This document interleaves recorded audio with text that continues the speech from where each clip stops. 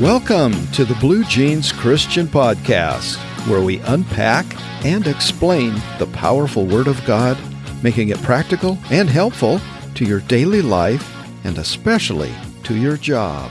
And when we're at our job, it is extremely hard to maintain proper focus, isn't it?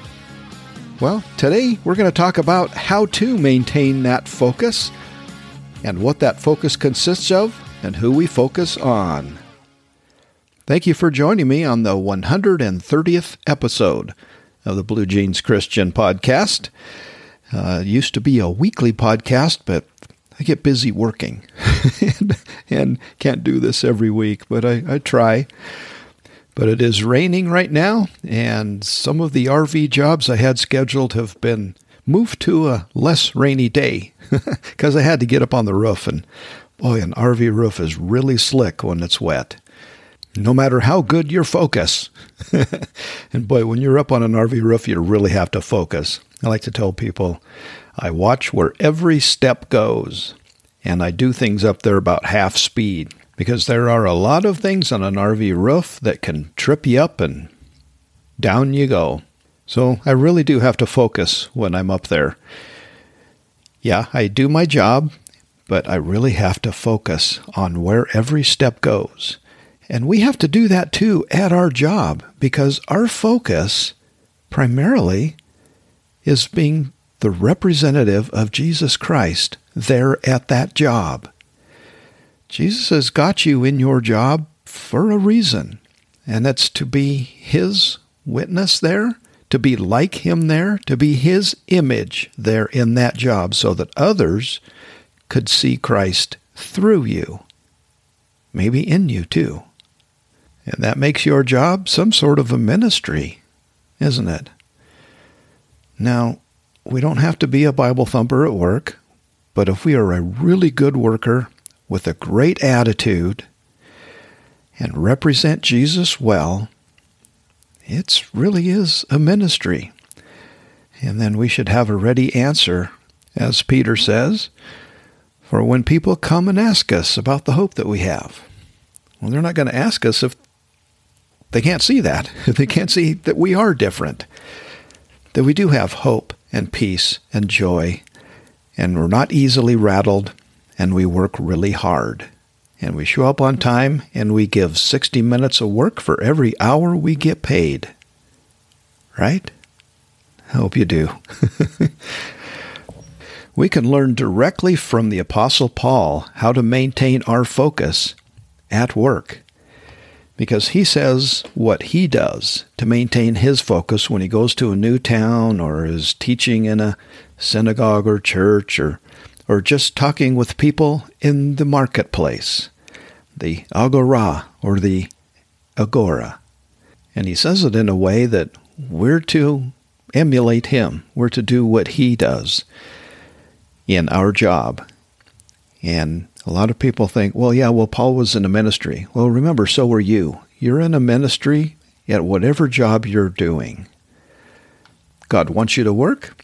He did so himself, and he set the pattern of work for 6 days and then take a day off, and said our job is to be fruitful and multiply, to build things, to make more and more things, to improve things, or to support those who do. And I'm sure you're in one of those jobs. I did a podcast about how to know if you are in a job that God, thinks we should be in. So go back and look for that. But we're looking at 2 Corinthians chapter 6. In our last episode, we looked at chapter 5. Now we've moved on to chapter 6, where Paul says, we are all workers together with Christ. So Christ should be seen in us, and we work for Him, and we work with Him. And then Paul goes on to say, we give no offense in anything, that our ministry may not be blamed. Are you offensive at work? I mean, like in a bad way. Of course, this in context means a bad way. The bad way is being confrontational, being self-centered, not willing to help others, talking bad about your boss when he's not around. and telling people, this place sucks. We need to move on to another place. I'm getting a different job. Some things that are offensive. You can probably think of a few. You probably know of a few offensive things that some of your coworkers do. Paul is saying, don't be like that. Don't be or have an attitude where others, and by others I think we mean non-Christians, can say something bad about us or something bad about Christ in us. You're just like everyone else. You have the same foul mouth as everyone else. You're not Christian. You're just like others. You're no different. Well, anyway, Paul says, give no offense in anything, that our ministry may not be blamed, because your focus is being the ambassador of Christ. And you do so by being and doing this little list of things that Paul gives us here, beginning in verse 4. Again, we're looking at 2 Corinthians 6, verse 4. The first one he says is to be patient. In fact, he says, in much patience. Patient with others, patient with our boss, patient with the situation. Being patient as you focus on Christ and do the job well and be a good witness for Him there, a good representative for Him. And Paul says to keep being patient or have much patience during times of tribulations, troubles or hardships at work, or when things aren't going well at all, or if your company is on shaky ground, or it's really hard to just do your job and work because the situation sucks. In tribulations, in needs. Paul says in needs. Well, maybe you're trying to do your job and you need parts, but you can't get parts. Those are needs. Maybe because you need more money. You can't make ends meet. Be patient. God knows that. Please let Him know that you need more money and ask Him to make that happen. But in the meantime, be patient and do your job really well. In distresses. Boy, there's a word. It means pain or suffering that affects your body or your mind. Be patient when the stresses of your job affect you physically and mentally. Again, ask God to work things out or show you how to get out of that, but in the meantime, give you strength to represent Christ well during the distresses that are affecting you, to give you strength to get through those, and to maintain patience through them. Another biblical term that you see a lot is long-suffering. That means suffering for a long time. It's very similar to being patient, but more to the point, isn't it? Suffering for a long time. And Paul continues his list in verse 5 where he gets really personal, like things that have happened to him. And these things he says because they may happen to us. Hope not, but they might. And Paul says we're to maintain our focus through them, even if they're bad things like this. He says, in stripes. That means he was whipped. In imprisonments. Yeah, he was thrown in prison for being a Christian. Maybe we got our pay docked, or we had to go to the manager's office. Maybe we were sent home without pay. Next one Paul says is in tumults. I had to look that one up. Tumults. Tumult is disorderly agitation or milling about of a crowd, usually with uproar and confusing voices. A turbulent uprising. Do you maintain your focus on Christ and being His representative in your job when there's an uprising going on around you? When they're shouting and yelling at you? Again, I hope that never happens, but if it does, Paul says to maintain patience and your focus on Christ if that happens. And the next one he says is in labors. When your work is so hard, it's harder than everyone else. You seem to be working harder. When everyone's riding on your coattails, you're the one doing the hardest work, and they're kind of along for the ride on your back. Or maybe they take credit for your work, the jobs you did. Maintain focus. The next one Paul lists is in sleeplessness. Are things going on at your job that keep you up at night? Be patient. Pray to God that He will help you through it and help you sleep, but maintain your representation of Christ. Maintain your patience through that. Some Bible versions use the word watchings instead of sleeplessness. Watchings, like the night watch. You worked the day shift, and now they've asked you to work the night shift too. Maybe that's part of what that means too. Maintain your Christ-honoring attitude if asked or told to do that. And the last one in his list is fastings. Two things come to mind here. Maybe you've been asked to work through the lunch hour, because fasting means without food.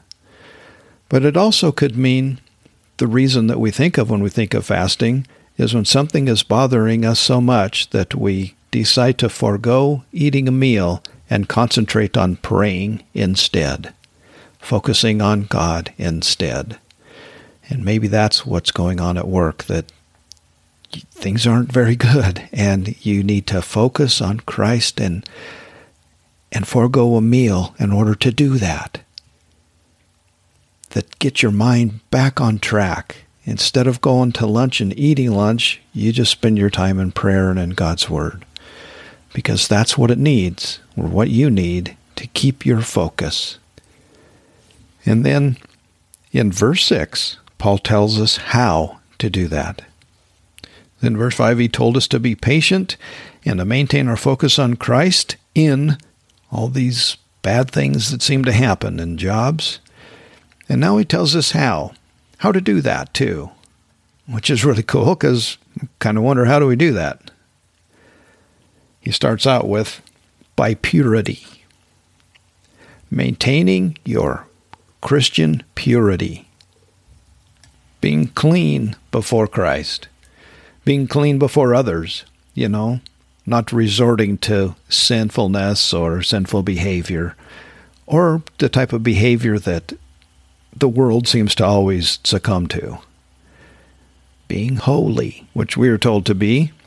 God says, be holy because I am holy. And holy means separate, different than the others in the world.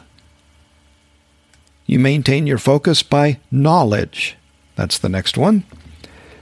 Knowledge of the power of God. Knowledge of God's Word. Knowledge of Christ. Because that's who you're trying to be like. And that's who is giving you the strength. So, knowledge comes from reading the Bible, right? Listening to sermons or podcasts when you're on your way to work or back from work. The next one, by long suffering. Yeah, we mentioned that a little bit ago. You maintain patience by suffering for a very long time. Just putting up with it for a long time. Focusing on God, you will know when that should end or how to end it if you are to do that. Because he mentioned this right after the word knowledge, didn't he? And the next one, by kindness. By kindness. Being kind to everyone, even when they're not kind to you. Especially when you've got a bad boss, a very difficult coworker, or policies that just seem wrong, that should be changed or could work better. Being kind anyway. Good worker bees work because of honey, not because of a baseball bat. But Paul knows that being kind is really hard, and it's not in our nature to be kind all the time, especially when someone is unkind to us, to say that lightly. When someone is being a real to us, Paul reminds us we have help. We have help as a Christian to be kind. Because he says, by kindness, by the Holy Spirit that lives in us can help us to be kind. Jesus called the Holy Spirit a helper. And as you've probably heard me say in other podcasts, or maybe this is the first time, when Jesus used the word helper to describe the Holy Spirit that he was going to have come after he left, which we all get when we become true Christians, that word helper is a word that is used to describe the 2x4 or board or stick or something that holds up a branch that's really weak and heavy laden with burdens or is just getting weak. That's called a helper, that stick that holds up that branch that's producing fruit. And that's what Jesus says the Holy Spirit is to us, a helper. And the Holy Spirit, if we focus on him, can help us to be kind. When everyone else would do the opposite, would lash out or just up and quit or fly off the handle or spout all kinds of four-letter words. If we just smile and wave, boys, smile and wave and be kind, we will stand out. Maybe to the point where people will say, that person's different. I like that. I want to know more about why. Why are we to be kind? Paul tells us the next one there. By sincere love. Remember, we're to show love to others. It's the second greatest commandment. The first greatest commandment is to love God, and the second is like it, Jesus said, to love others as yourself. And even Paul said his three favorite words are faith, hope, and love, and the greatest of those three is love. Love covers over a multitude of sins, and that's how we win people to Christ, because Christ is the embodiment of love. Don't think so? Love has no greater thing than to lay down one's life for others. And that's what Jesus did on the cross for you and for me and for your co-workers and even your boss. Yep. And Paul says sincere love. That means not because you have to, but because Christ and the Holy Spirit inside of you loves others. It just comes out of you sincerely. Now, if you read Paul very often, you'll realize he goes on and on and on, and every word is good, and everything is really helpful. Well, he does that here too, but I'm not. I think it's time to stop and continue next time. We'll pick up this list again next time. So thank you for paying attention to this one, and thank you for doing these things and being like Jesus at work, or being his representative at your job.